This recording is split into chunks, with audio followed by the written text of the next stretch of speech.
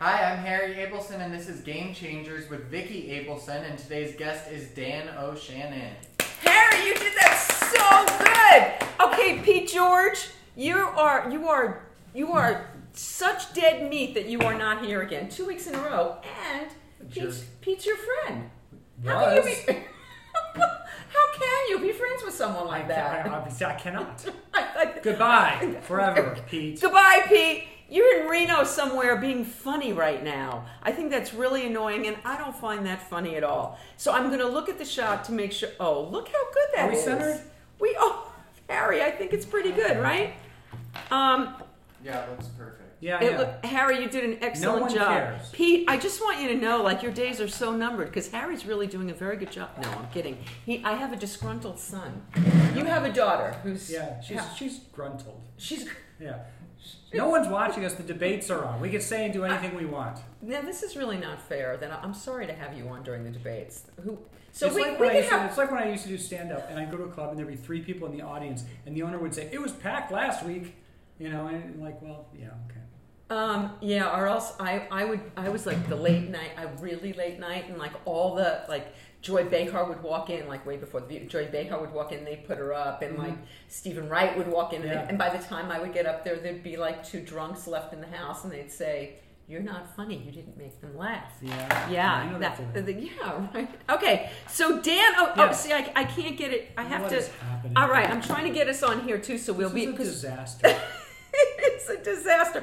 I'm trying to get us on here because I don't have Pete, so we're going to be checking to see who's on and who has questions for you. But nobody will. They're watching the debates. Ask us debate questions. They don't debate questions. Yeah, sure. And Dan will. Okay, so if you ask your questions of, I will not say his name. I refuse to say his name. I know who you mean. And the idiot in chief, I call him. Yeah. And look at this. There's 7 people watching. 7? I was hoping my Jake Hogan. Yeah. All right, Jay. Oh wait, and Pete's saying, Dan and I have so many things in common. From Cleveland, divorced twice, love comedy. Dan is literally one day older than me. You are? Yes, I am. I seem one day more wise. The only difference is that Dan colors his hair gray. God bless you. Carol Kay. Oh wow, do you know Carol? Someone. Jake Hogan wants us to eat the food. Okay. See, we have real food, and we're really gonna. Dan's really gonna eat the food. Oh, Harry, you framed this beautifully. Pete, I would like you to take note of how the look how beautiful that picture. There's no. Oh wait, Harry, there's some light showing. Can you hear me? Is this show still on? Yeah. Look, a little tiny bit at the top. Just make it a little tighter. You can't see it in the camera. You have to look on the screen. It's a little tiny, teeny bit. Tracy Newman. Hi, Tracy. Tracy. All right, wait, we have to tell the story. Okay, so Dan, how do you know Tracy Newman? Tracy Newman worked on Cheers when I worked on Cheers. Okay, how old were you? 5. No, I was. I heard you were a little fisher. I was 30. But I was also a very young 30. I will say I was not a mature 30. And you probably now looked, I'm a mature 30. But you probably super mature 30. You probably looked 12 when you were 30. Yeah, I looked like a fetus back then. So I was at Cheers. And there were writers there who were a little bit older, a little more experienced. Yeah, I'm sure. And I, at some point, my writing partner Tom Anderson and I were running the show for some reason. I think they must have just stopped caring at that point who was running Cheers because they just gave it to us, And so, in other words, you jumped over certain people that were already there. Is that what happened? We kind of moved up sort of quickly, and a bunch of people left at the same time, and that created a vacuum, and then that was it. And so, and looking back, I wish I'd been a little older, a little more mature. But Tracy and her partner John Stark were on the show, and you know how sometimes you think you're funny all the time, and then it turns out you're not only not funny, but you're kind of rude and hurtful. I was unfortunately like that more than I'd like to remember in my late 20s, early 30s, and I think that I would joke around. And not joke around. I don't know what it was. I feel like I was not as nice as I should have or could have been. I don't think I was mean ever intentionally. Okay, but I remember this one time. Like during the big run-throughs at the end of every week, I would sit with like these 3 other writers, and the 4 of us were this very tight group who had been there for a few years together. And one time I came, and there was no set rules about where we sat or anything. And Tracy's, But everybody gets a seat. Everybody has their seat usually in places. And Tracy's partner was sitting where I usually sit, which is fine. And I think I'm being funny. I go like that, and he gets up and leaves, and I'm like, oh, okay. And I sat down, and I was only later that it sort of came back to me how rude that was, and I agree, it was a terrible thing to do. So the thing is, when I hear about Tracy or Jonathan Stark, I always feel a cringe of shame and embarrassment for how I was back in the Cheers day, and I'll never let go. And I've seen Tracy since then, and she's wonderful. She's insanely talented, and she's beautiful. And I talk to her, and all I can turn into is this little kid who did something stupid. I'm so sorry about that one time when I said this thing about this thing. And and she always forgives me, and she hugs me, and she's really nice, and I cannot let go of it. So anyway, Tracy writes, Dan looks like a child. I know, he still looks like a child, and she's laughing. She's laughing at her eating a cookie. Why do you think I look like a child? I pour you a glass of milk. I need to give you milk for your cookie. Okay, this is hysterical. So Tracy says, so cute. She's wonderful. She is wonderful. She is wonderful. And I keep meaning to see her live. I'm going to. Tracy is an incredible singer-songwriter. Isn't she? She's incredible. She posts, I've seen recent stuff online, but she also posts these videos from when she was on TV a long time ago. Did you ever see her with Johnny Carson when she does the magic? Oh, yes. The cards? Yeah, you know what? I can do a one-handed... Oh, you're going to have to... Because of her. She showed me a couple of... Hey, Harry, would you do me a favor? Yeah. There's some decks of cards underneath the coffee table. Can you see if you can find one? Because you're going to have to prove this now. Mm-hmm. It's all because of Tracy. Really? She taught you how to do it? Uh-huh. Yeah. Tracy. And I was a jerk, but she still taught me how to cut cards. That's really impressive. I hate myself so much. Wow, that is really impressive. You know what, Harry? In the metal thing over here, there's decks of cards.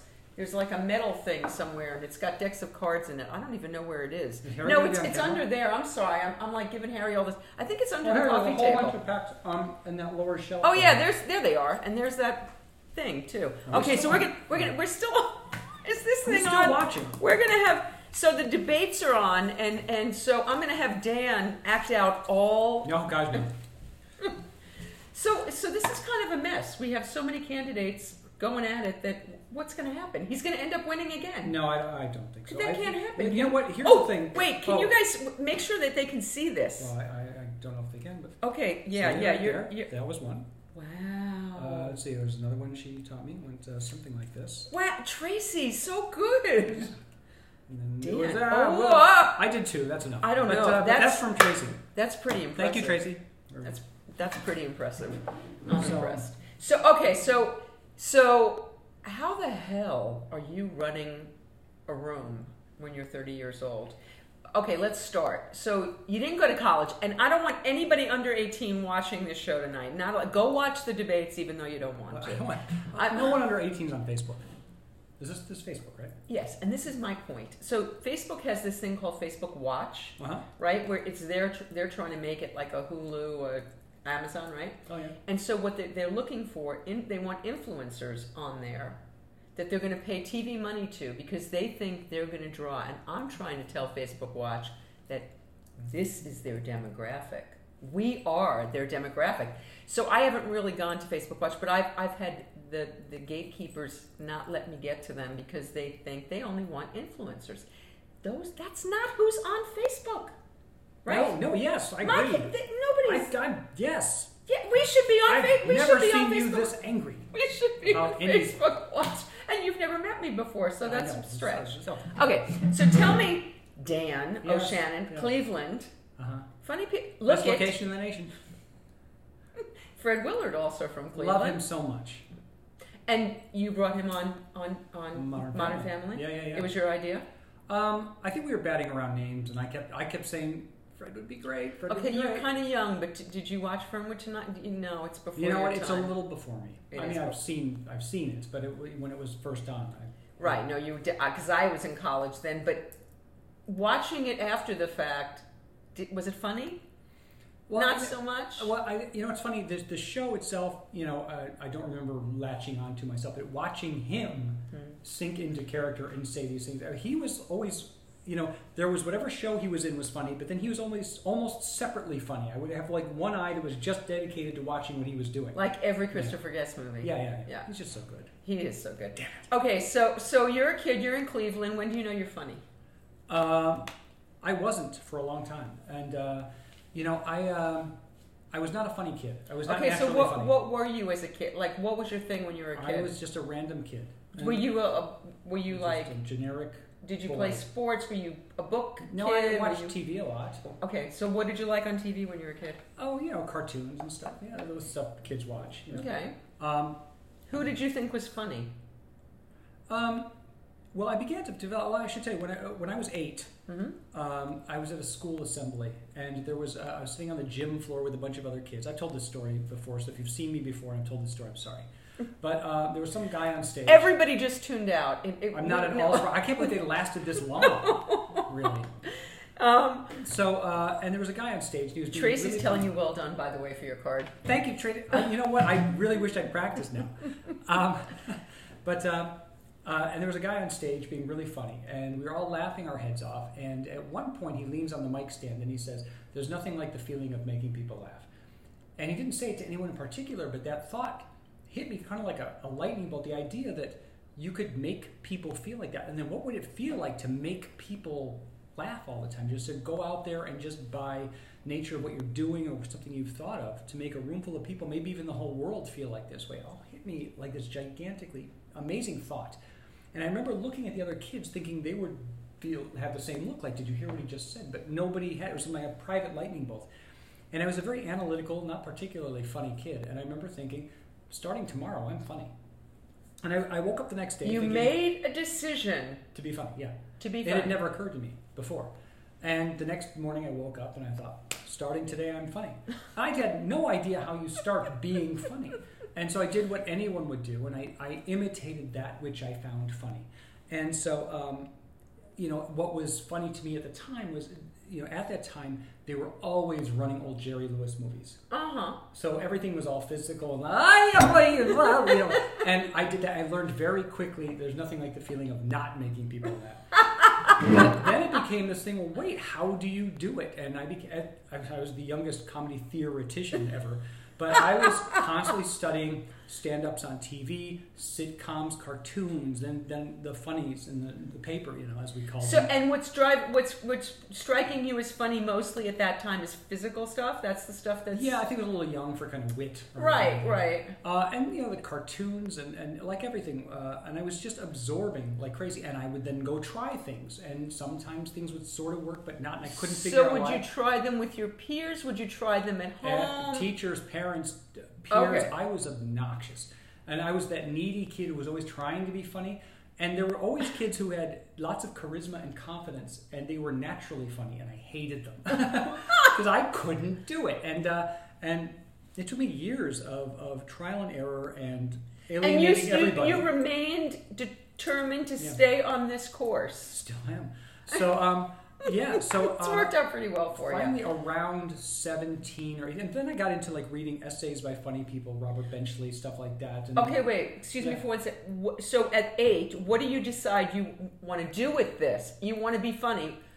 What do you want to be when you grow up? I think my first inkling was like be in funny movies or be a comedian. I'd seen those. So I thought or like this guy who had done whatever he did on stage,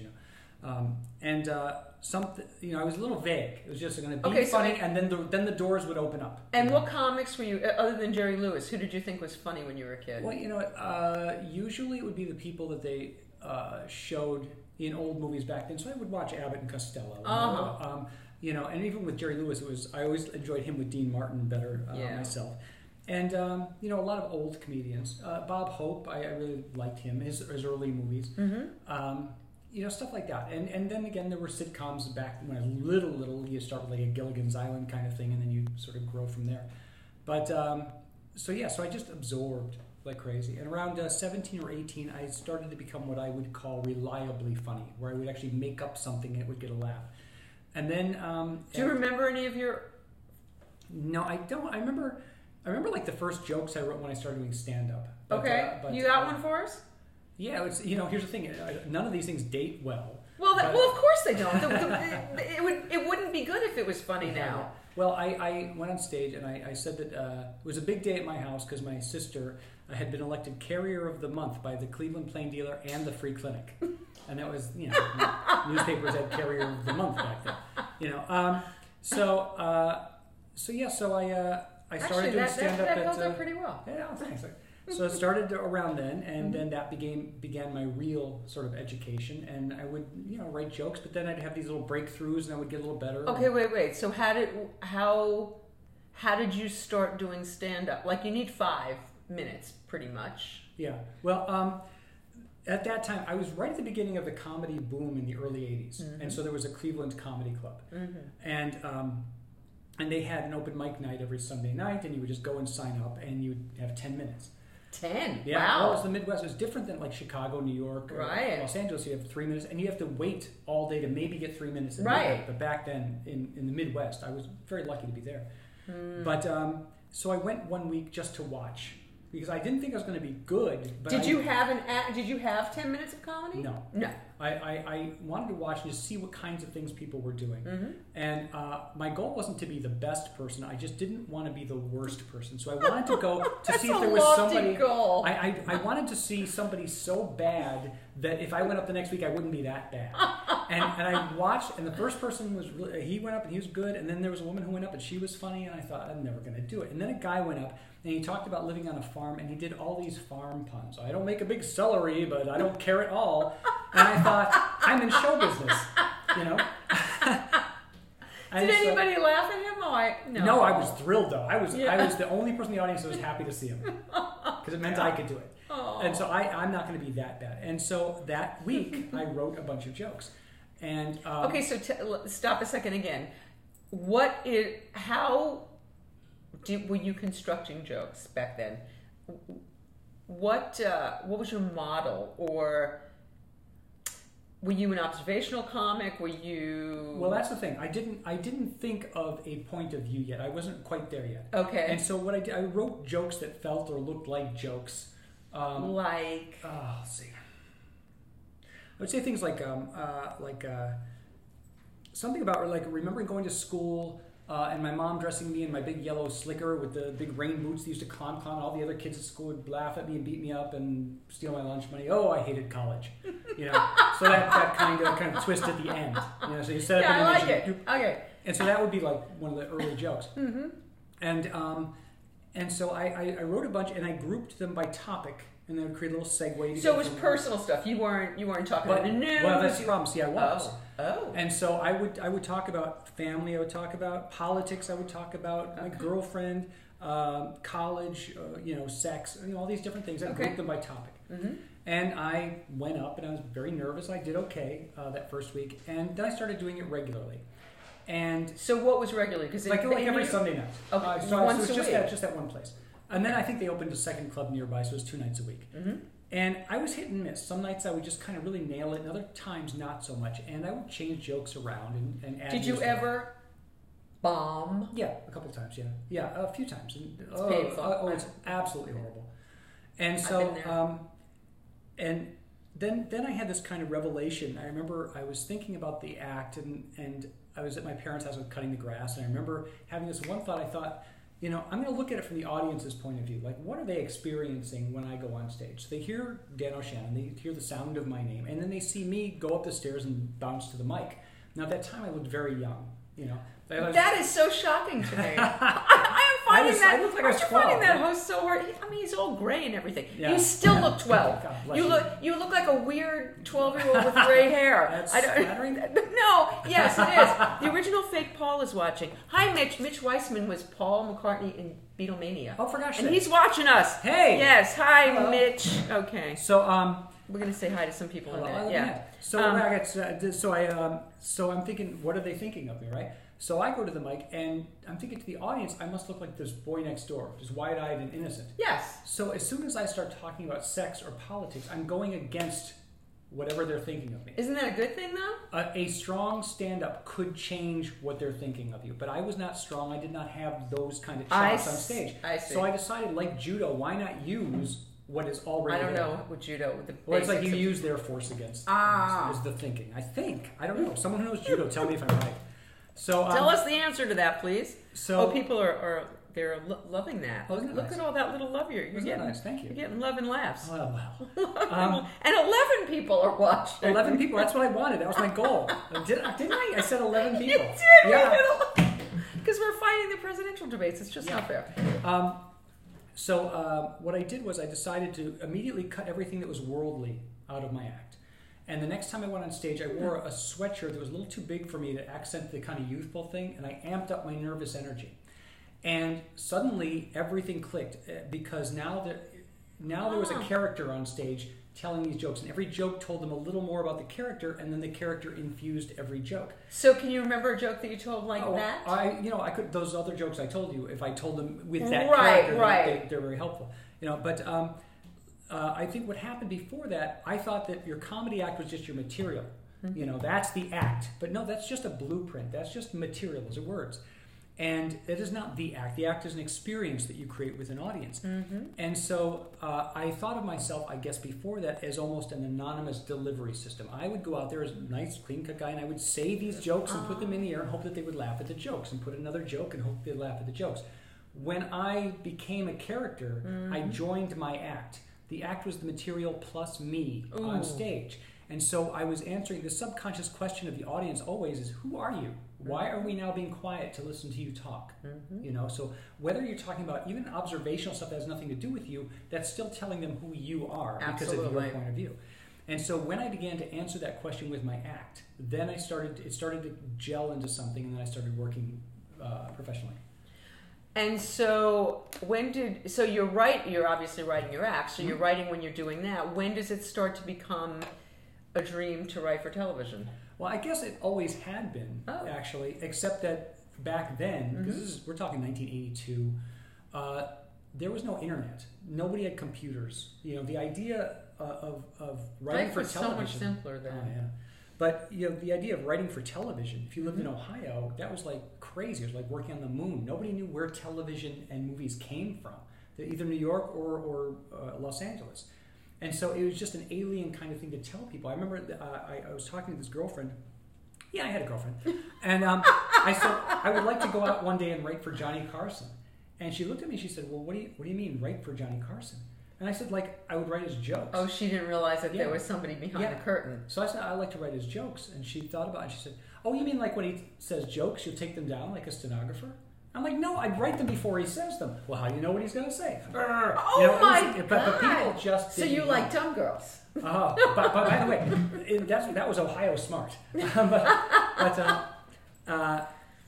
By the way, so By the way, there are a lot of people still that don't realize that yeah. when the talk show host goes out there, that there's actually people behind him that have written all those things. Yeah. They think they're doing them on the fly. Yeah. So I'd always wanted to write sitcoms and that sort of thing, but there was no way to go from just being a guy in Cleveland who dropped out of college to suddenly doing that, because I just had no idea what the road Okay, was. so why did you drop out of college? We talked about this a little bit before the show, but speak to the people, to the youngins out there. We don't want them. I was a terrible student anyway, because unless it was something I was interested in, then I would ace it. Were you good in English? Yeah. Because you wrote. But I was pretty bad at everything else. It's amazing I got out of high school.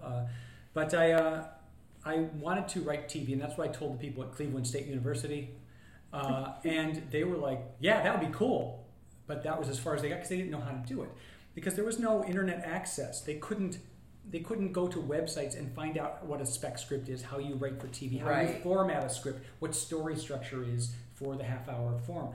There was no way for the teachers there to know that. So it was essentially useless for me. So I dropped out and did stand-up, and I figured at least I could figure out how comedy works, at least enough to kind of get a little experience in it and see if I have any talent for this at all.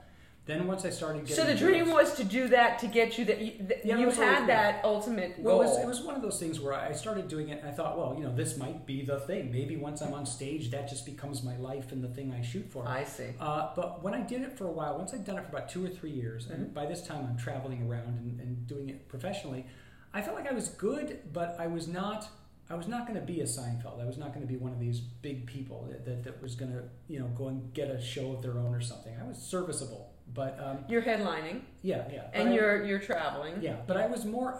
I think, and I was writing for other comics that would come through town. And I felt that I was. It was just not the life I decided I wanted to choose. I wanted to have a regular job to go to and try to write and be creative, and then go home at the end of the evening and not just drive around. So that's a very good goal. So, and that was a reasonable one because I think, it worked out reasonable for you. I know a lot of comics who've been trying to do that for 40 years. But I also know a lot of comics who back then hung on to doing stand-up, thinking that one day that break will come, one day that break will come, and like there was kind of a comedy bust in the late '80s for a while, and I felt like I had a good sense of where I was. It was kind of like it was never the dream though to be the comic that gets plucked and gets the Seinfeld sitcom that is yours. No, I think that I one of the things I learned by being on the road by doing stand up is that it was fun, but I wasn't hungry for it like some people are. Some people, they just lived and ate and breathed it, and I enjoyed it, but it didn't. I began to realize it wasn't where my heart lay. Interesting, and so. How did you learn to write? So tell me, take me through the process, how it evolved. Well, I had to, first I had to run away from home. It's actually true. Because my parents, first of all... How old were you? Well, I was 22, but Harry! Dan ran away from home at 22. Harry's 25. He lives with me. I love it, though. Well, you see, my parents, as I said, they were kind of furious that I dropped out of college, right? Yeah. And...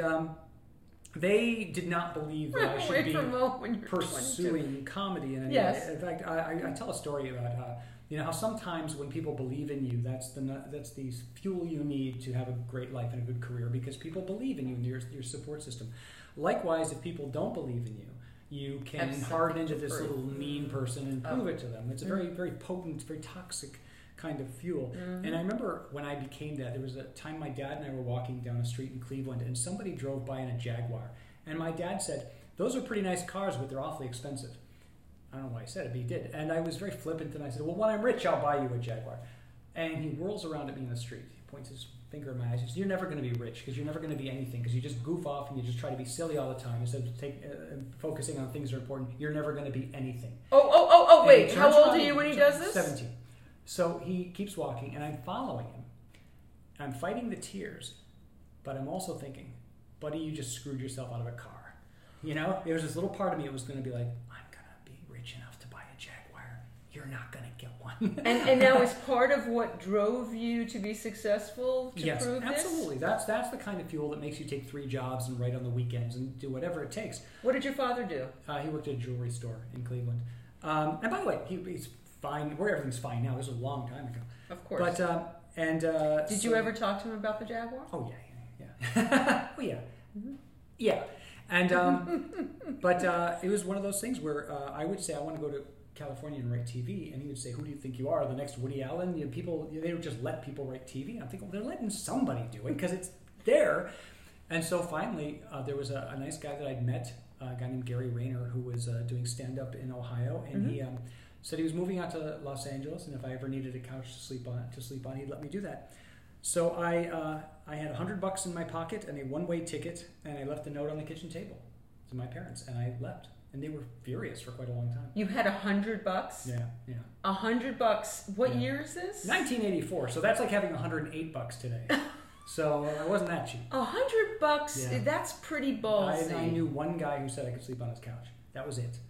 And then I got a job. Did you have any skills? Did you ever work? I did a little bit of stand-up here. But I mean, you couldn't make money. No, right. But I worked at a movie theater. I worked at the Sherman Oaks Galleria back when it was... Harry works at a movie theater. Oh, yeah. I loved that job. I may have to do it again soon. But Harry, will you hire Dan? Please. Okay. So I worked there, and at that time I met a comedian named Karen Haber, who introduced me to a writer named Mark Sotkin, who was writing for Charles in Charge. And through him I learned what a spec script was, how you pick a show and you write a sample script. Okay, so how did you do, there is no internet. Yeah. So what I did was I took a bus into Hollywood, and there was a store there that sold scripts of TV episodes as souvenirs. I plopped down $5. I bought an episode of Cheers, written by David Lloyd, and I studied this thing. You just gave me good. I studied this thing. I studied this thing, and I borrowed a manual typewriter on which the space key did not always work. So after every word, I had to manually advance the carriage, Oh my and God. to get the margins right, I would hold up the script pages at the window so the sun would come through, and I'd put my typing paper on and mark where the margins would be, and then back in the computer and space. The typewriter, not the Yeah. computer. Right. Oh yeah. Oh, And then this writer, Mark Sotkin, he looked at it and gave me notes. Here's what you did right. Here's what you did wrong. And I did another one, and then I did another one, and then he got me a job on a low staff level job on a show called It's a Living. okay. Now wait a minute. Yeah. You did like 3 drafts. I did 2 drafts of a Cheers script, and then I did a script of The Cosby Show. You did 3 scripts, and you got a staff job. I can't tell you how lucky I was. I mean, it was, Well, it was there's more ridiculous. there. There's more going on there than luck, but But, okay. that got me my That's first job. amazing. That got me an agent, and then I did other shows after that. And Okay, so now tell me about getting your first staff job and working in your first writer's room. What's that experience? it's terrifying. It's terrifying. And that's the thing. Sometimes writers will get together and they'll teach classes and writing. And sometimes if I do it, I will also make sure to dedicate a class to you're in the writer's room, now what? Because everyone seems focused on getting that writer that first job, and then you get in there and you're sitting in a big room with a lot of people, often who know each other, Right. have for years, and they have a shorthand, and you're scared to death. And so sometimes you clam up, sometimes you talk too much, sometimes you don't read the room. There are things you should avoid, pitfalls that a lot of young writers fall into.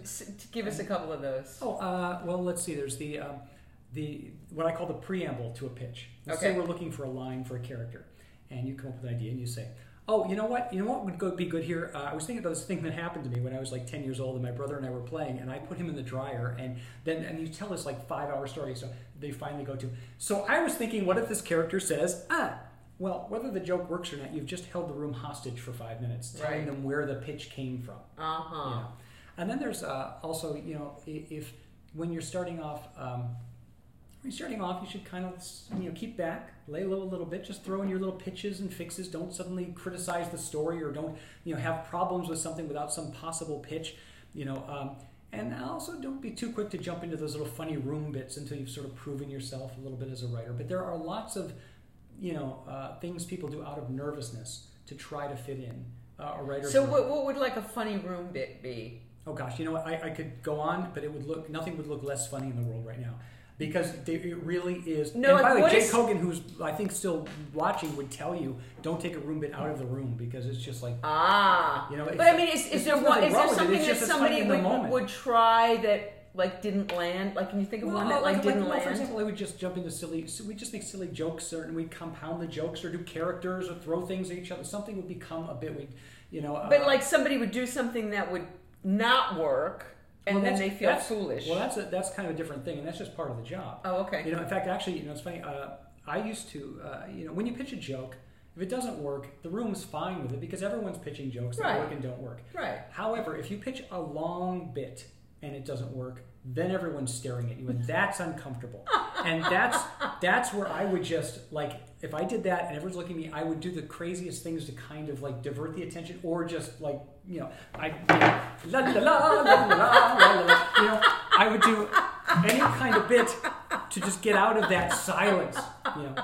And one thing I would do. Anybody who comes in and watches the show later, we have to get these out so they don't see it because they won't understand what it is. Yeah. There was one thing that I used to do. I would turn to my writing partner, Tom Anderson, at the time. You have to tell me how that happened too. Yeah. And I would say, Because he looks like Harry Anderson, but that's another story. I would turn after something embarrassing, and I would say, "Did I say that out loud?" And we'd all kind of laugh. And then one week, a writer named Rob Long said, "Hey, why don't we that thing that Dan says? Why don't we give that to Cliff on Cheers?" And so Cliff, we had a line for him where he goes on and on. Everyone looks at him. He says, "Did I say that out loud?" And a year later, 2 of the writers who had been on the show were on 2 different shows, and they used the same line.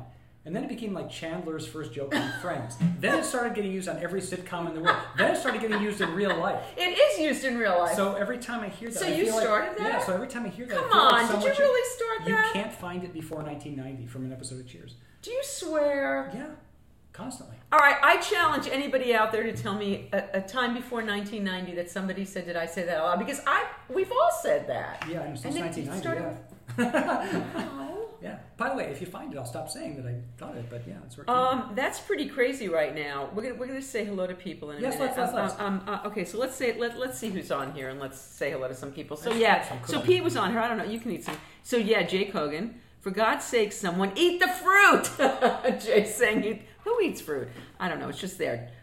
So yeah, Tracy's here. Pete, no hips. That's right, Pete. There was no hips today. Robert Owen, hi. John Green, hi. Michelle, hi. Tommy Gunn. Wow, I knew Tommy Gunn from New York. I don't know Tommy Gunn. I was a rock and roll promoter, and so was Tommy. That's how I know him. Do you have Vicky's book, everybody? They should, right? Yep. They should. It's called Don't Jump. Mm-hmm. Mike DeVille, my Honda guy. I'm coming to see you, Mike, for my air conditioning on Friday. It's screwed up. Anyway. Hi, Cheryl Nimitz. Hi, who else am I saying? Elisa, Polly, John, Asher, Mitch, I love you. Don Bruce. It doesn't mean that I don't love the rest of you. Bruce Berman. Hey, Michael Hall. Hello. It is like Romper Room. Marcy, Michael, Polly. I'm saying the same names again. Hi, Gary. I'm so happy that you love it. He was with us yesterday. Harold. Hi, Eileen. Michael Wild. My dad, his dad, John Meyer's dad was the same kind of guy. And I'm sorry, Mom, but my mom too. My mom told me 3 years ago that I should drive for Uber. That I should stop this little hobby that I have and I should drive for Uber. And ouch. It is, but I can't buy her that Jaguar yet, so I need to work on that because I got to buy the Jaguar and all. She actually has stopped. She actually watches and gets a kick out of these, but good. But yeah, those things are that's hard. Yeah, that stuff is hard. Okay, so let's get back to, if you guys have questions, I will eventually come back. We just said hi to all of you, or most of you. Hi, Wallace and Phil. Ask a question if you've got one of Dan. Otherwise, it's going to be all my questions. But I'm happy to ask yours. So how? Oh, you're eating fruit. I know. Jay said. I do what Jay says. Okay, I like. You're teachable. That's a good thing. So there's a bulb out. See, now I'm going to get obsessed because there's a bulb out. That's going to be like the whole. There's going to be a bulb out. So.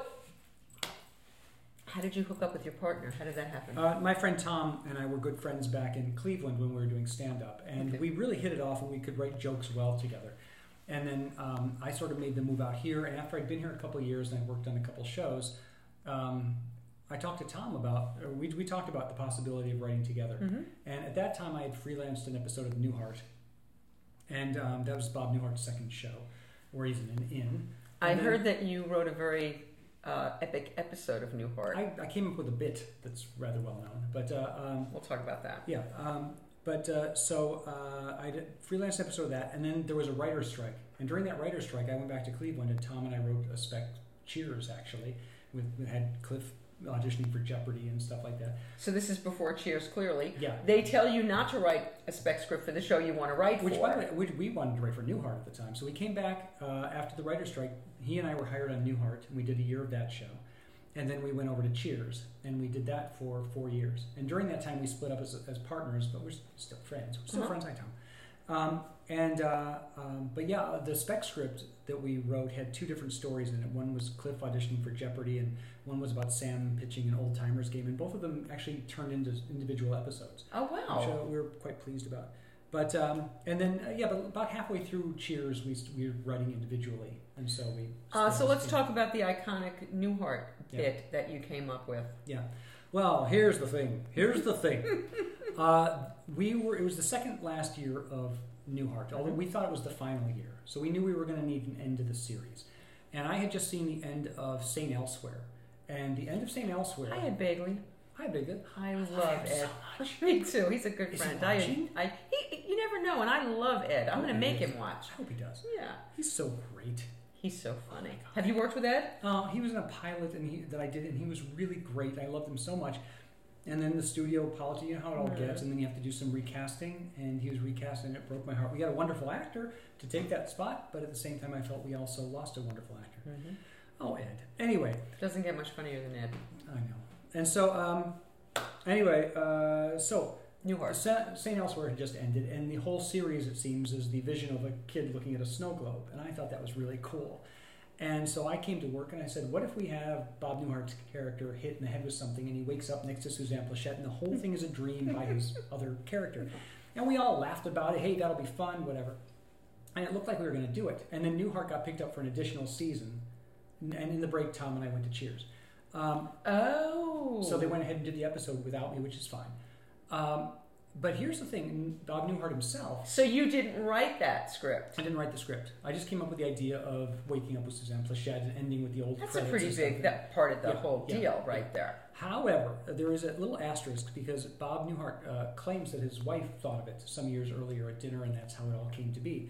And I don't disbelieve that she ever did come up with the idea. But... the writing staff did not hear from... There's also that part of the story where Bob then told the writers, but he didn't. So then when we started doing it, my guess is he told his wife, hey, we're doing this ending. And she said, you mean my ending? And he said, yes. That's my guess. Is what happened. Oh, yeah. So I will happily say, yes, I'm sure she probably thought of it at some point. But the way we ended up doing it was because I came in the room and pitched it. And so the other writers who were in the room at that time will always say, oh, Dan came in and did it. So it's this kind of bittersweet thing where I'm very proud to have been a part of it, but the fact that there's a debate about it is kind of sad. But whatever. Has there ever been TV show. Has there ever been a debate about the now I can't even remember what it was that you started in 1990? Wait, what's that one again? Did I say that out loud? Has there ever been a debate about that? You know what? I was talking to somebody about that some years ago, and she said, Dan, people were saying that before Cheers. And then I dug up some old New York Times article about jokes that have been used a lot on TV, and it mentions that one came from Cliff on Cheers. So it's... wow. Yeah. You say wow. You just said wow 10 minutes ago when I first told you, but you didn't No, believe me. I'm like really impressed. I have a friend, I'm a 12-stepper, and in the rooms of the 12 steps, everybody says, oh God, what's said here stays here, and everybody goes here. Yeah. And so I have a friend that claims that he coined that in a meeting. Guess what? And bless you. And oh dear. I believe, why not? Maybe he did, but it's said in every room around the world every day. The what happens here stays here. Did he coin that? Oh, That's what he says. That's what he says. When I was a little kid, I knew a kid who said, his name was Alan Horvath. He lived on Euclid Avenue in Cleveland. No, Meredith Avenue. And he said that his older brother thought of the line, I know you are, but what am I?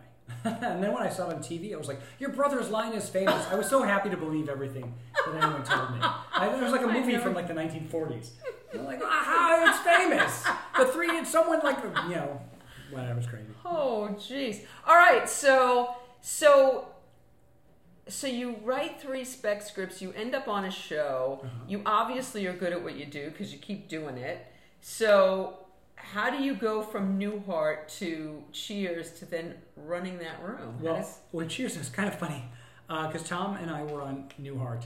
And during our time on Newhart, the people running Cheers, it was Sherry and Bill Steinkellner and Fief Sutton, had seen our spec script, and they asked us through our agent if we wanted to freelance an episode.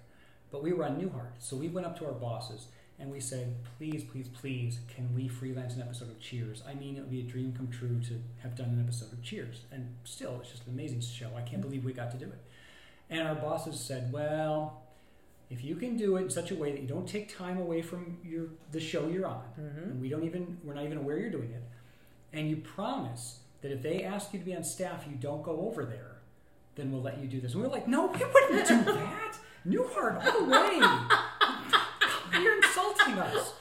And we wrote the script, and then at Cheers, they liked it enough to invite us to staff, and we said yes.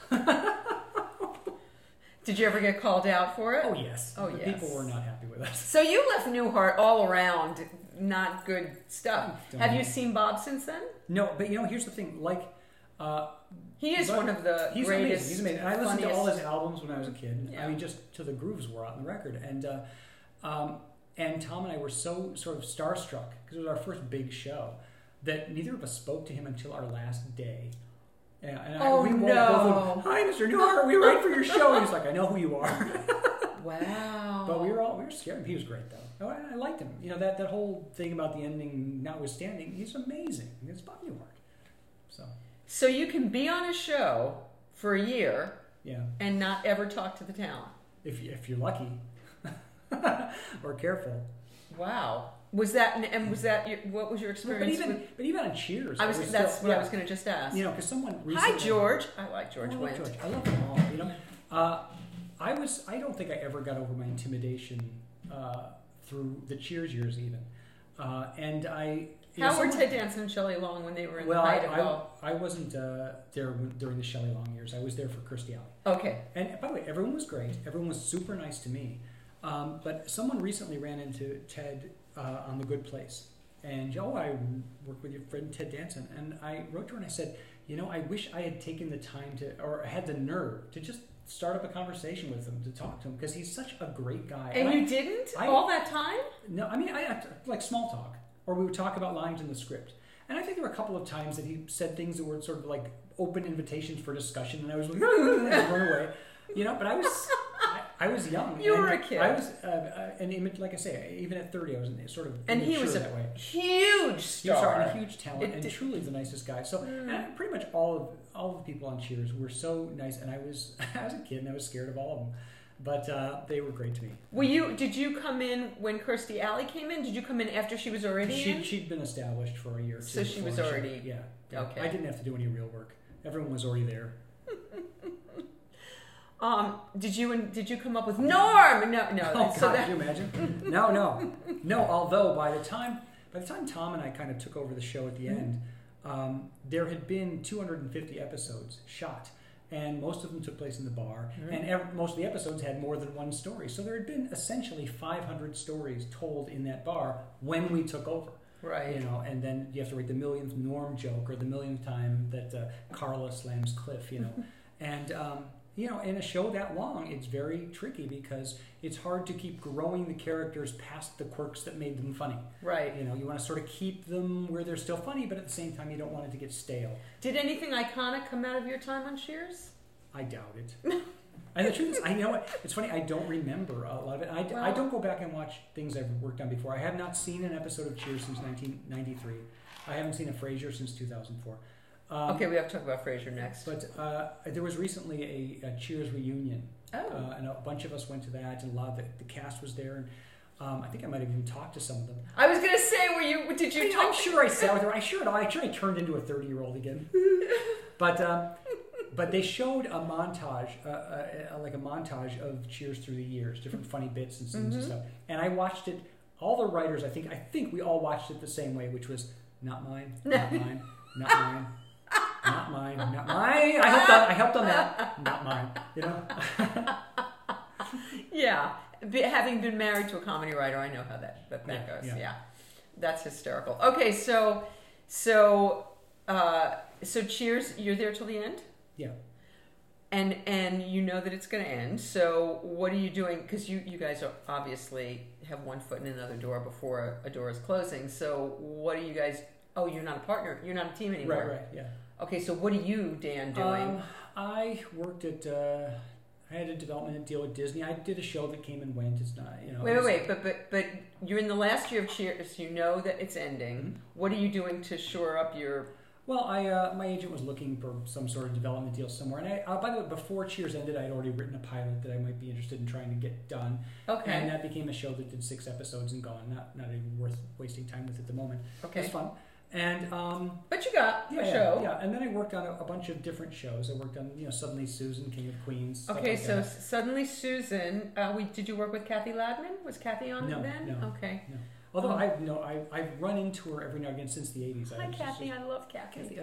She probably wouldn't remember ever even meeting me. Oh, I don't know about that. She's pretty good about that stuff. But Brooke Shields came to my opening night as a rock promoter in New York, way before Suddenly Susan. What year was Suddenly Susan? I'm going to guess like 94, 95. Yeah, this was in like 90 that she came to my thing, and she was still, like, everybody thought of her as the Calvin Klein underwear person in those days. But So Suddenly Susan. I did some of that. I did an animated cartoon that did pretty well. That was kind of fun. Oh. Then trying to think. Then I guess at some point I started doing Frasier. Okay, so was Frasier already a thing when you got there? Yeah. It had been on 6 years. I started in the 7th year. So that had to be a huge score. Yeah, it was. I was. It's funny. I look back on all these things. the reason I think that I don't watch the episodes is I think all I see is a parade of my own failings. I see where episodes could be better, or where I kind of maybe was lazy, or I remember the week and something stupid I did. I'm constantly running from my own memories of a problem. But I recently thought of there's an episode of Cheers that I was behind, and I recently thought of a better ending for it. Wow! And it's like, well, it's 30 years now, but I now I walk around with this knowledge of I know the better ending to this one episode. Okay, of so Cheers. please tell us what the episode is. I'd have to go through what the whole episode was to build up to it. But all right. So I don't revisit because I think they're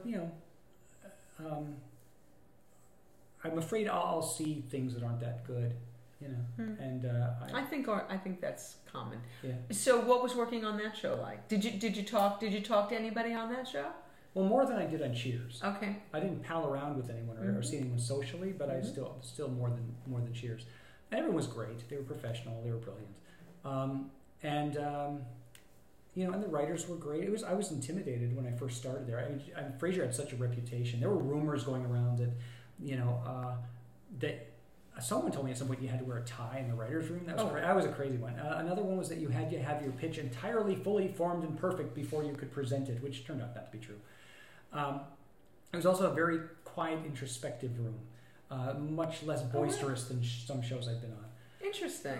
But there were always some people on the staff. And Jay, for example, Jay was like a breath of fresh air in that room. He was just, he would keep... I think he kept the room from taking itself too seriously. Oh, nice! And he injected a kind of silliness to it that made us kind of remember that it's our job is supposed to be fun. So was it a more serious room because it was a more cerebral kind of show? I mean, it was definitely. I think it was the personalities of the people who were running it. They was just fed the way they worked. Everyone has their own style, and so I did that for 4 years and 5 years, I guess, and Yeah. Okay, so before we move on from this, you've now already won an Emmy. You win an Emmy. Oh, those are the days. So now, how that first nomination, what's that like for you? Have you gone back to your dad? When do you go back to your dad and start talking about that Jaguar? When does he shift his thinking? It's funny. My parents went through an evolution of accepting what I do, and at first, when I was out here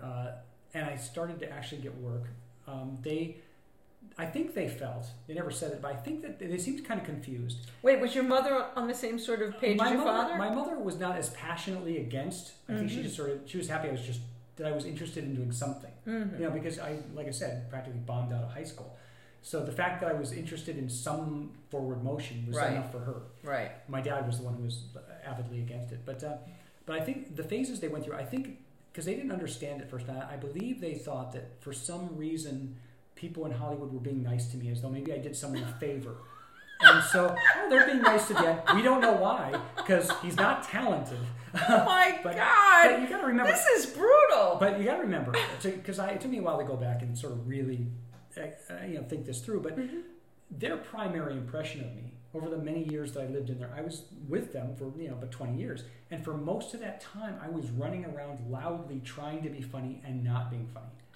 And that's their primary memory of me. Mm-hmm. So when I say I'm going to go right for Cheers, they're shaking their heads and thinking, well, it's the cringiest thing they could imagine. And I get from their point of view, yeah. So and I remember they came to visit when I was on Cheers, and that had to be beyond thrilling for your parents. It was, and my mom thanked the executive producer for hiring me. And I took her saying, "Thank you for hiring Dad." Oh my God! It was very sweet. My parents also came to an episode of Frasier. My friend Bob Daly always laughs at this, but we were the show went well. It was a lot, they were in the studio audience. The show went really well. Laugh. We're all walking back to our cars, and one of the writers, his wife Janet, actually said to my mom, "You must be very proud of your son." And without missing a beat, my mom said, "My other son's a lawyer." So, and you're not even Jewish. No, I might as well be. Wow, so anyway. Yeah. This is not my mother. This is so my family, though. That is just wow. But the thing is, it's fun to make fun of the missteps and the but how much damage? But they did their best. How much damage does that? I mean, let's just talk serious for a moment, because that still hurts. Doesn't it still hurt? Yeah. But here's the thing. I believe that it came out of my father's thing. It came out of fear. It's you're going to go to some place I myself have never been. I don't know what's out there. Hollywood, I don't know what it's like. The way I understand you and relate to you, I don't believe that you would have any kind of skill out there. It's scary. I think my father was afraid on my behalf, And I get it. I don't hold any grudge about it. It doesn't mean it wasn't painful, and it doesn't mean that it didn't leave some sort of scars. But doesn't that still sting?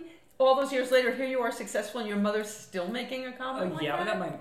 Yeah, it's all right, though. But I don't believe they actually mean it. They don't mean it. And I think I now am a lot more of the mind of understanding where it comes from and letting that be the communication. If they want to say something mean, they'll say something mean, but at least I'll know they mean it. If they say something flippant that in the moment is careless, for all I know, my mom kicked herself for the next 2 weeks for saying that.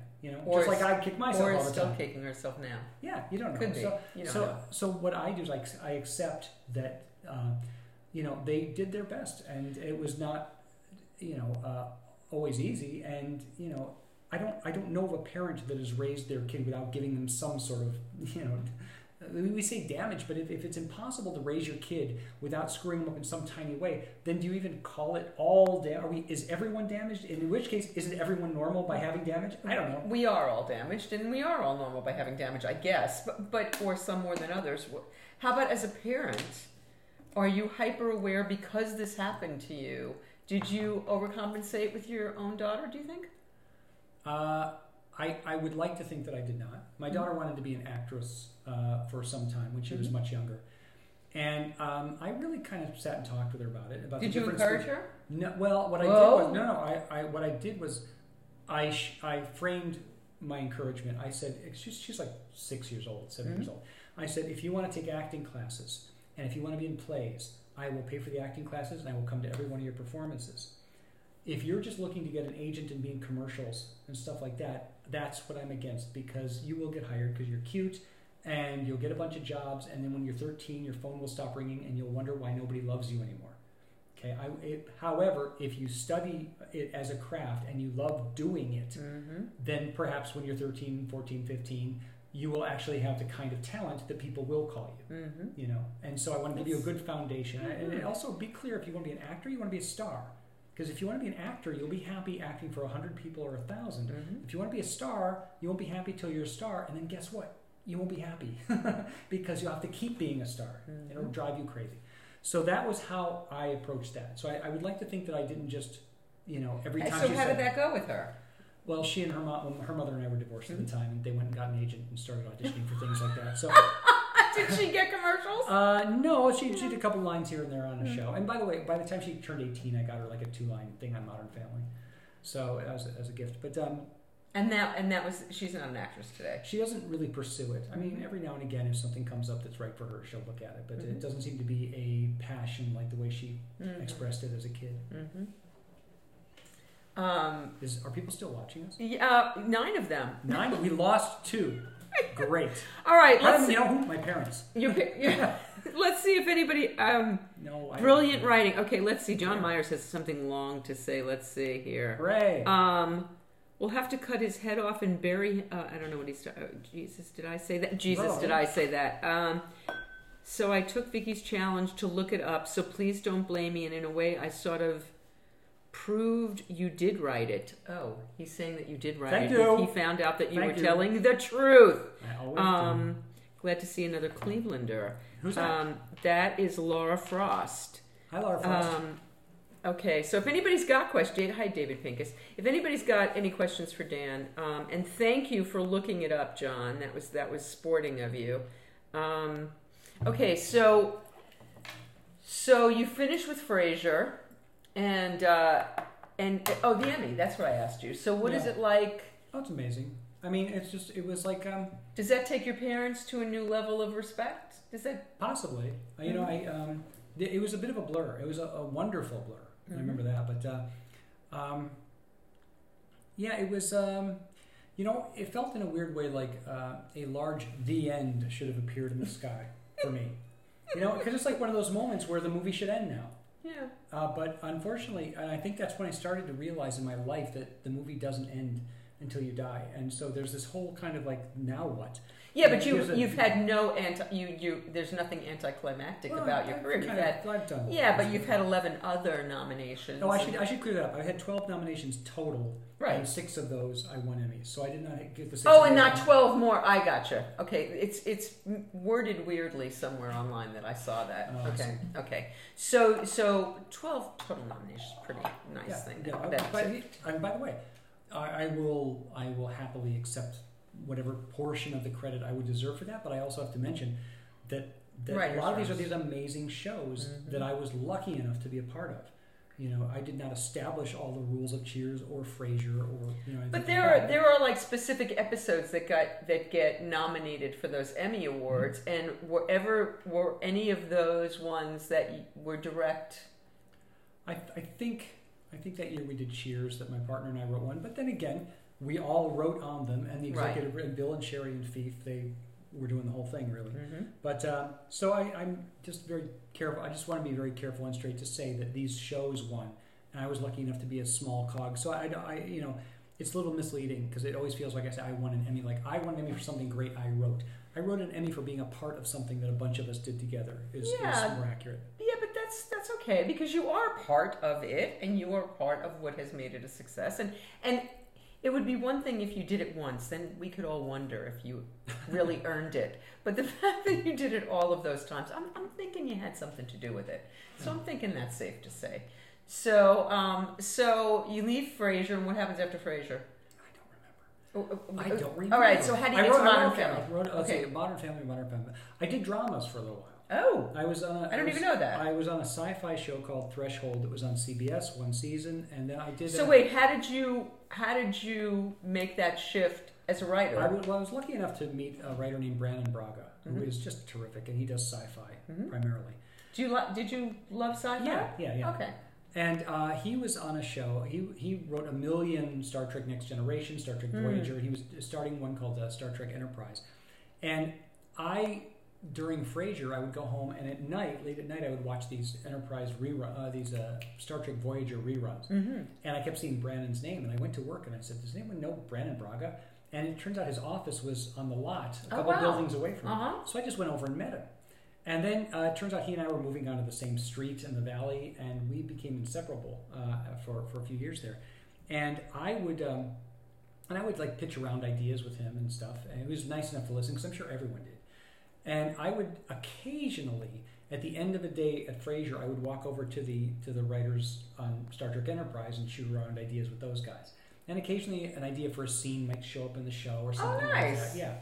And I came up with an idea for a story that he had a writer named Chris Black ended up doing the episode, did a great job, but a little germ of the story was mine. So I got a credit, which was nice. Nice. And so then when he was doing Threshold, he brought me onto that. In fact, he's the one who got me onto The Orville, which is where I am now. But 'cause that's a sci-fi show. So and then I did a show called Jericho, which is a post-apocalyptic show. Abel Vickison. Say that three. Yeah. Post-apocalyptic show on CBS, and that was a really interesting experience. That was my first just full-on drama. And how does that feel? Like, because your whole thing when you were a kid was about being funny. Yeah. Sometime during Cheers, I started to morph away from just wanting to be funny because I began to understand the power of storytelling and all the emotions that you could hit and still get laughs. You know, and the idea that you could make people cry, you could make people anxious, you could make people angry and then pay it off with something so the joke would be much bigger. To hold back the laugh and create tension and whatever. And that became very fascinating to me. And around that time, I had started going to therapy, which because I was rather unhappy, not like now. And I thought, how long ago was this? Oh, what years approximately? Let's say 89, 90. Okay, that's a long time ago. And through therapy, I began to understand my own behavior. When I was upset about this, I was really upset because of this from years ago, and I began to understand that I have this subtext to me that. Although characters must have subtext too.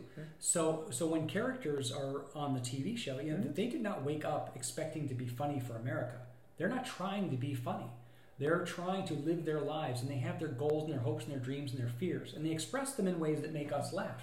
But they are not aware of us. Right. And I began to write the characters a little differently in my mind. Interesting. I also found that I started to, I'd always loved writing for Cliff.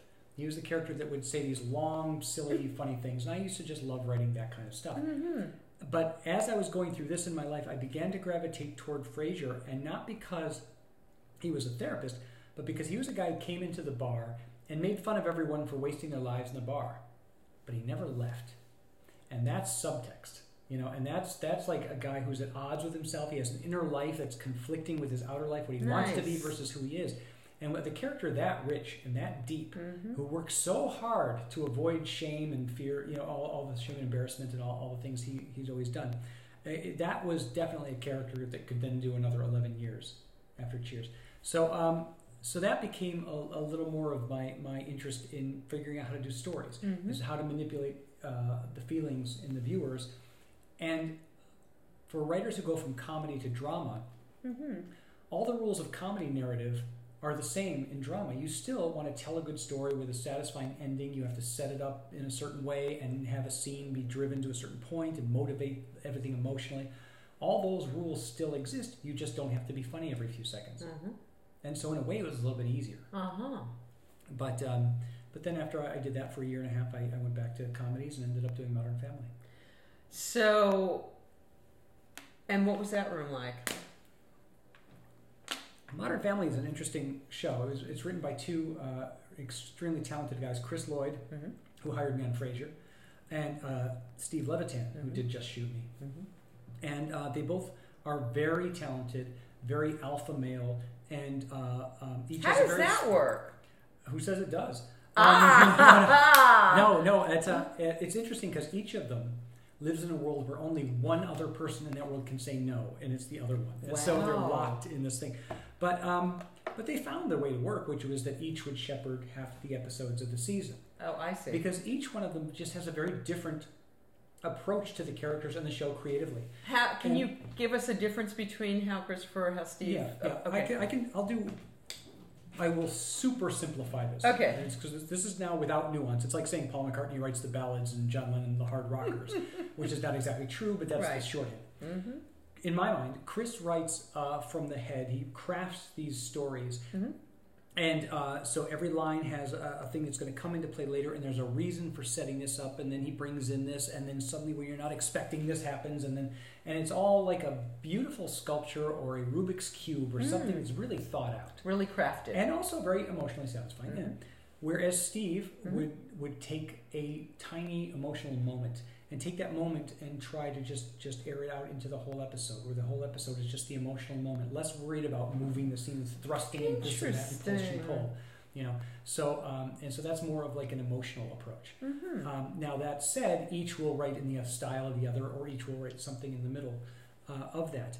And you had all the rest of us writers in the room writing, this kind and that kind of story. And in a way, the fact that there are sort of these different approaches makes the show really flexible, because it isn't just the same style every week. It's almost, this way almost forces it to be, to have slightly different areas it can go into. So now, could somebody who was sitting on the outside point to an episode, oh, that's a Christopher? I probably could. I think people who have been on the show for a number of years probably could, but I don't believe that people who are just watching. I'm not going to know that. Yeah.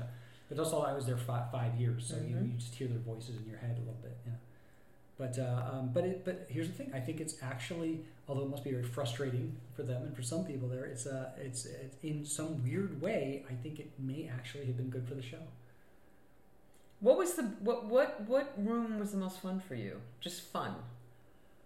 Is it ever fun? Yeah, well, I hope so. Yes. And the thing is, when you're in a room full of writers and you're dredging through your life for every story you can think of, because you need stories every week, right? You become very, very close, because everyone knows your whole life. They know your relationships at home. They know how you are with your kids, what it was like with your parents, all this stuff. And it's by the end of the season when you leave, well, if you know you're coming back, it's one thing. But if you're leaving forever, it's like, how am I going to live without these people?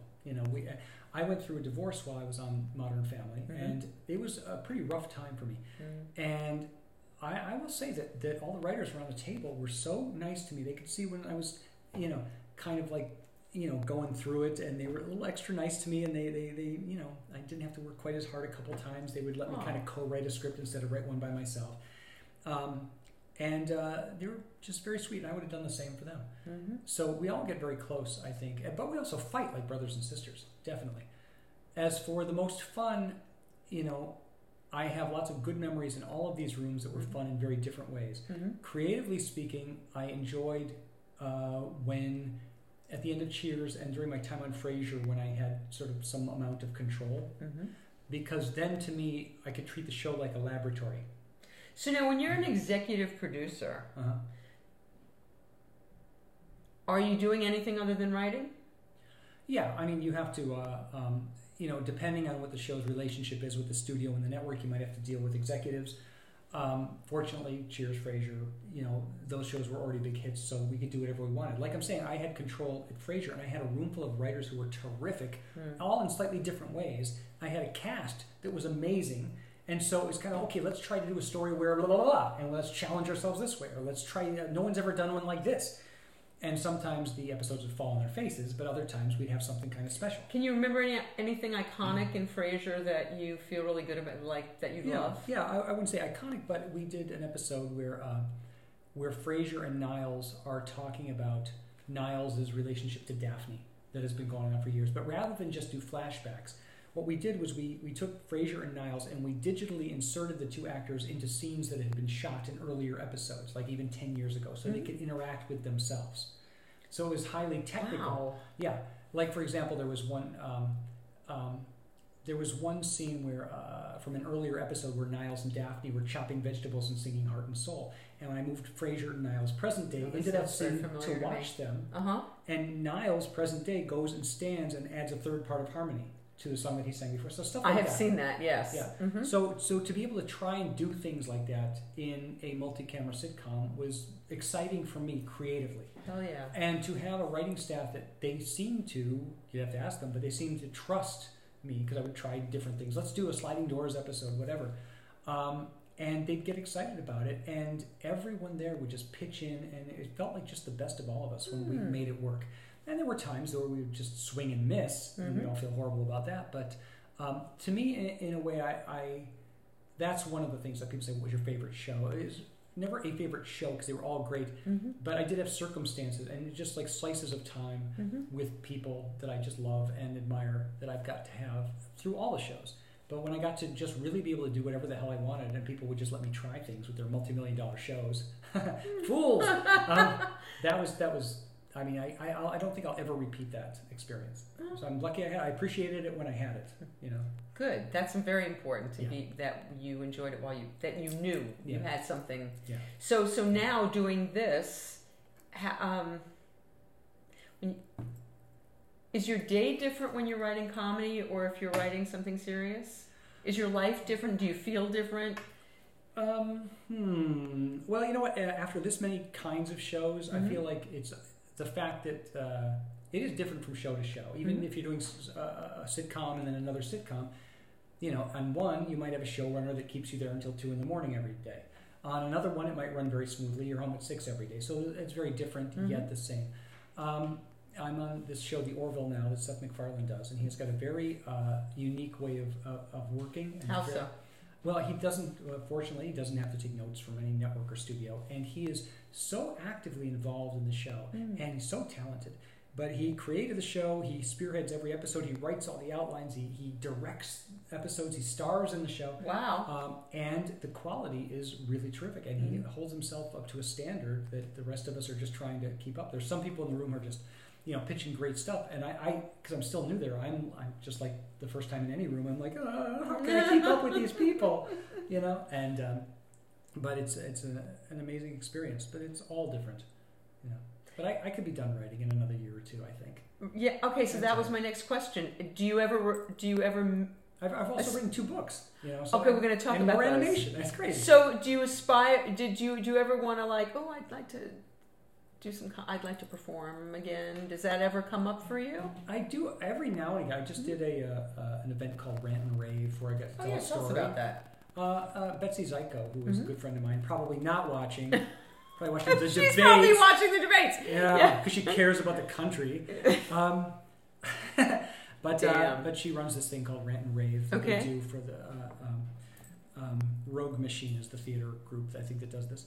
Anyway, and so you told a theme and you do a spoken word just story for 10 minutes or whatever. I've been doing a few of those kind of things. I've done one in Ohio, some here. And I immediately put my foot in my mouth and said how I'm not into storytelling. But which, that's okay. But, It's but, like it's not, anything done well is fantastic. Oh. And yes, anything done well is fantastic. And I enjoy doing it, but it just brings home, this is fun, I can enjoy it, the audience seems to have a good time, but it doesn't make me hungry to just keep doing it. I still don't have that drive to be a performer, be an actor, or any of that. So it's fun what drives you now?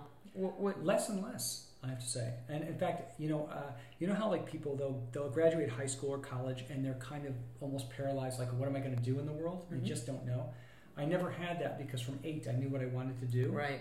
And now that I've done it, I'm finally at this place like, what do I really want to do now? I did the thing I wanted to do when I was 8. Have you written any features?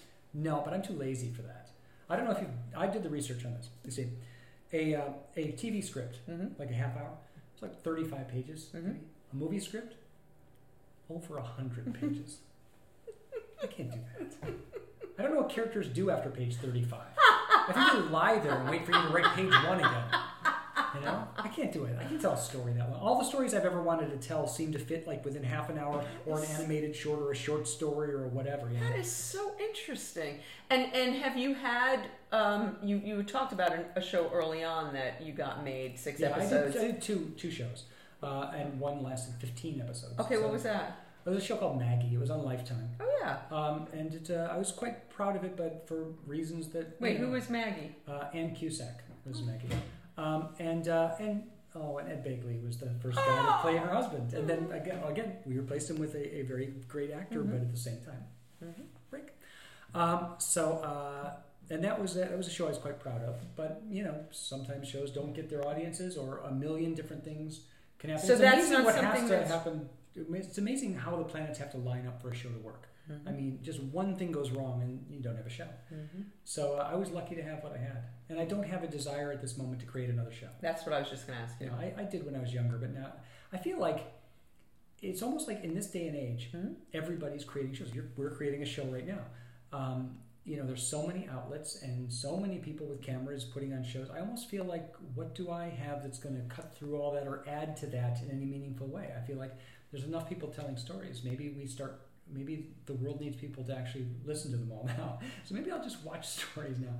But I just, How about like a Netflix thing? If I had an amazing idea and the drive and the willingness to deal with executives and this and that and this and that. And although I heard they're easier over there. This I don't know, maybe. Yeah. But if something would have to be a great idea, and I'd have to have that drive and passion. But it's been 35 years of writing, and I'm a little tired. So is there something else? Is there something? Fade out. Is there something else like relaxation, recreational that you'd like to do with your life? Does something call you just to? No, I am a blank slate, and this is the first kind time. Of interesting. It was scary to realize that, but it's now I'm kind of getting used to the idea that I simply don't know what the next part of my life is, and I think that's okay. For now, it's the first time I haven't. No, so why not figure out what that's all about? I think that's really good, because if you're really present, then you're open to anything that can come. I think that's really interesting. So you're doing this now. Your grandfather. I'm a grandfather. My grandson is 3 years old. Oh, he's great. He's hilarious. He's very, very smart fellow. He drove me here. He's in the car, just smoking and reading magazines. No, he's a good kid. I like him. Was any of that part? I don't get the feeling that any of that was part of your life. Drugs, alcohol. No. I just never got into it. I'm lucky in that I never liked the taste of alcohol because I don't have a judgment about it. And if I'd liked the taste, I would have kept drinking, and perhaps I would have been addicted because people in my family have. But I simply never liked the taste, so I thought, well, why make myself like something that could own me at some point? And so, not in your genes, your family. I had many uncles who died of like alcoholism and stuff like back in the day. but again, why make myself like it? It's sort of like cigarettes. No one loves their first cigarette.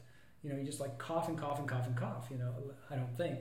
I'm thinking back. I'm trying to think back to my first cigarette. I always wonder why anyone tries a second cigarette. I mean, yes, peer pressure looks cool, whatever. It's like, but after, because I tried like one years and years ago, and I coughed my head off, and it was like, then they said, "You want another one?" No, I coughed Did you hear me? I want another one. Why? Yeah, so, some of us are addicts, and so we do those things. But like I said, I'm just sort of lucky that peer pressure was never a thing for me. And if I didn't like the taste or feel of something. How about you as a kid? Were you, how was being like smart and funny and? Oh, I was neither, unfortunately. I was driven, but I was analytical in kind of a subtle way. I was always taking things apart. I was taking jokes apart in my head. Oh, they did this thing on TV. That joke that they did on this show, that's really the same joke they did on this show, only instead of this, they said that. Okay, interesting. And that didn't mean I could necessarily replicate it, but I was starting to notice things. Like if someone said, oh, Mom left a pie in the fridge. Did she say what kind? No, but I think it's a Frigidaire. Okay, so what kind could refer to pie or the refrigerator, and he made it the less likely choice. Oh, I see. That kind of thing. And I was the same with music and art. It's like because I played some instruments. And what I would do is I would take apart songs and then learn the little parts. Like the Beach Boys or the Beatles. I would listen to their harmonies and separate them out. And then can you sing harmony? Because that's a gift. Yeah, I can. Although I don't have a great voice. I can sing harmony along with. Or if I've heard the song enough, I can. Right. And they have the phrase about how you can't carry a tune in a bucket. No, I don't know that. People say, "Oh, I can't carry a tune in a bucket." Oh, I always say I can get it there, but I spill a lot on the way. So hit and miss, but I hit sometimes. So, but I would take songs apart and listen to the individual instruments or the individual voices, and then I'd go, okay, and then you put it together. That's why it sounds like this. And I've always done that. I've always taken things apart to look at the pieces because it's less scary if you say, oh, this is really, this person just singing that. Oh, and it's just the same as the bass, and you blah blah blah blah, whatever. And so that taught me basic, So, and is that how you write comedy? Do you write comedy from? I think when I first started, I did. When I first started, I would try to be a little formulaic with the jokes. And then, I don't think in terms of formula when I come up with jokes. I think it's all embedded in a way.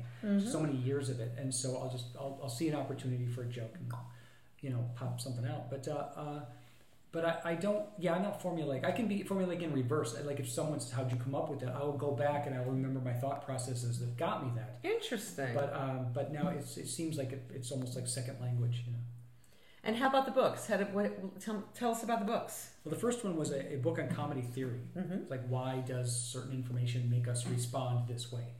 And, I'd read some pieces about comedy theory usually written by people who don't do comedy. They're academics, or it was like Freud or Aristotle or Schopenhauer, and then, all these academics. And they all say, all comedy is X. And the thing is, I don't believe that was ever the right approach. If you say all comedy is X, then you're limiting what comedy is. And by the way, if you say all comedy is X, I will give you an example of comedy or something that is Y. That is Y. Yeah.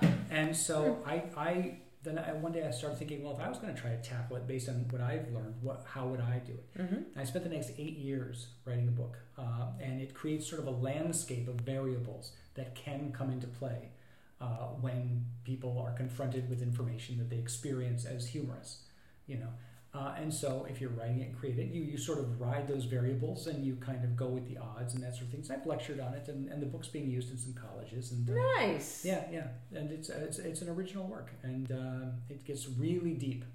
But 8 years, I said on the thread earlier that we're gonna get serious about the funny, and I didn't think we really were, but we kind of did. We kind of did. Okay. Well, I can bring it back. I'll tell you about the other book. Okay. The other book is a collection of cartoons. But I didn't draw them. But I'll tell you. What's it called? The Adventures of Mrs. Jesus. May I say that? You may. Is it too late? I was at Modern Family, and I was going through my divorce and my nervous breakdown, because I actually did have a nervous breakdown. Oh, but it's horrible. But I was drawing on the script, and I drew a picture of Jesus on the cross, and there was a woman standing at the base of it, and she says to him, "Are you even going to ask me about my day?" And I called it The Adventures of Mrs. Jesus. And that night I thought, well, I'm going to put this on Facebook, but I didn't feel like drawing it again. So I cut out, digitally cut out like some images from some Renaissance paintings of Jesus and a woman, and I put in a little balloon and I put it on there.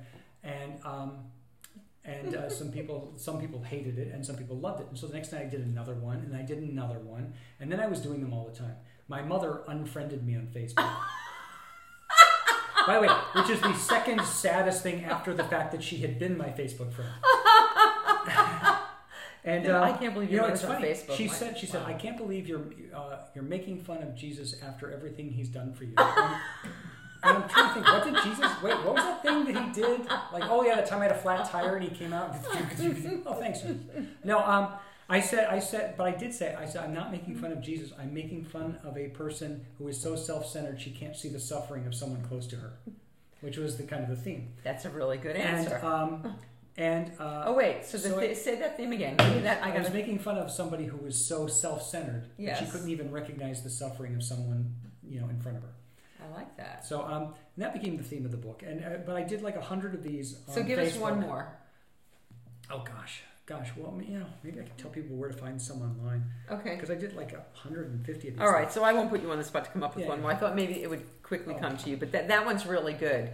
So I don't want to make you do another one. I like that one a lot. So you would like this book, I think. I and you didn't bring it, so I can't hold it up. Go to Amazon.com, The Adventures of Mrs. Jesus, or there's a website I have that I haven't touched in 3 years. So it's just I threw a bunch of stuff on this website. I called it Oshannonland.com, and there's some Mrs. Jesus cartoons and some things I've drawn and little stories, and just enough to keep you busy all night. So drawing too, huh? Yeah, a little bit, yeah. And is that something you also taught yourself to do? Yeah. Mm-hmm. It's just all determination and just doing things over and over and over. And so is there another book in you, maybe? Possibly. Does anything call you? No, I might do like some like short kind of pieces, like anecdotes, short stories. I don't know, maybe, I don't know. I'm gonna read this book and then I'm gonna rip it off. I'm gonna write my own version of it. Jump. It'll be called Jump. Yeah. Well, Dan, I just like the idea that you knew everything you wanted to do, and you sort of manifested an 8-year-old's idea and made it work for you. Unfortunately, psychologically, I've been held hostage by that 8-year-old for 50-some years now. It's worked out pretty well for you, though. In some ways, yes, but in other ways, no, because I don't know. I'm at an age where it's like, well, what do I want now? I know what he wanted. He got it. What do I want? And so I had to basically sweep everything aside and go, okay, what do I want? What are the things I like? Not the things I've liked since I was a kid. If someone says, what's your favorite movie, your favorite song, your favorite color, I don't want to just reflexively say the things I've said all my life. What do I like? Do I have a favorite movie or a favorite song? Probably not. But, I mean, who am I now? And what do I want out of this world? And so that's where I am at the moment. So what does that journey look like for you? I mean, is it something that you consciously... Are you just kind of... Do you give it thought? Yeah, I haven't really landed on anything, but I give it thought, definitely. And it might be one of those things where when I stop writing, then just the quiet will allow whatever answer it is to come through. I like that. Do you travel? I travel within the United States a lot. I love to road trip. I've driven to Ohio and back many times. And I went to England last year, and maybe one day I'll really kind of start seeing the world. But is there a reason that you haven't done that? I can't think of one. Just it doesn't call you. For many years, I didn't like flying at all. I'm better at it now. And so flying somewhere with my daughter once, and it was back when I was still hated flying. We were taking off, and my daughter, she was like 15 or so. She said, "Why do you hate flying?" And I said, "Well, the reason everyone hates flying. Maybe I thought of crashing." She says, "That doesn't scare me. I'm scared of the plane flipping over." And I looked at her like, "What? That the plane can flip over? I didn't know that was a thing." She gave you a new level. No, that was just it for another. I've never heard of a plane flipping over. I don't think planes can flip over. I would hope they can. No, I don't think planes can. Let's just say they can't. Let's just say planes can't flip over. It's been lovely getting to know you. We talked maybe about having coffee before, but it was very nice to do this with everybody watching. I like doing things with everybody watching. What are we done, like 3? We're like at them now. We're at 7. But We lost 2 more. No, Judy. Hi, Judy Orbach. Do you know Judy? Do I? She manages comedians. I don't know. Oh, I don't. Kathy Ladman, actually, she does. Oh, I like Kathy. And hi, Mary Navaria. She moved to Colorado. Hi, Mary. You don't live here anymore. That's very sad to me. But no, I'm happy that you're there and having fun. Well, I'm going to be very curious to see what the future brings to you and where you end up. And I suspect that it will be glorious, whatever it is, because you are a very thoughtful. I really did expect you were when we were emailing you. Everything was funny, and it's really fascinating that this turned into one of the most serious shows that I've done, but thoughtful in a very good way.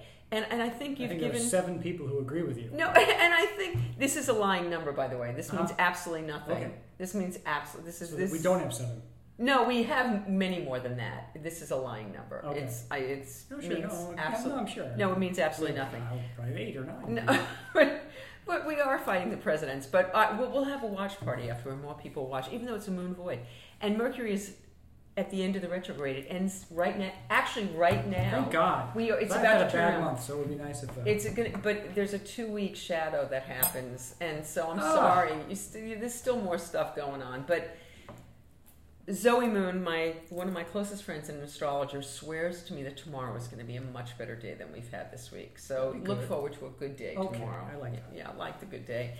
And I hope we go out and have that coffee. And next time, but you have to make me laugh. No, you made me laugh a lot. You're very funny. What do I have to do? You're very funny and you're very cute. He looks like Harry Anderson. And a little bit like Dana Carvey, but I get that, and thank you so much for doing this. I really appreciate Thank you it. for having me. And Pete, look it! There's no more gigging for you. No, I hope you're having a great time in Reno, Pete. Harry, thank you so much for turning on and off the camera. I really appreciate that. You set up the shot beautifully, though. We're getting some love here. And I can't even remember who my guest is next week. I guess it would be nice if I looked and so that I could give him a shout out, right? Yeah. Okay, so let's see. Oh, Jason Butler Harner. My friend Jason Butler Harner was on Ozark. Did you watch Ozark? No. Oh, Ozark was great. Binge it. Okay. Jason is this very corrupt, he's like an FBI guy or something. Oh, Ozark is excellent. And Jason just got a new show, and he's going to be a leading man on a show, and he's going to be leaving to do that, but he's going to come here first. But I saw him on Broadway last year. What? Amazing. He's a wonderful actor. And so he's going to be here? He's going to be right here, Jason. He's a tough act to precede. He is a tough act to precede. So anyway, thank you. Thanks again so much. Oh, mwah, thank you. And Harry, thank you. And we'll see you. Thank you, Harry. Mwah.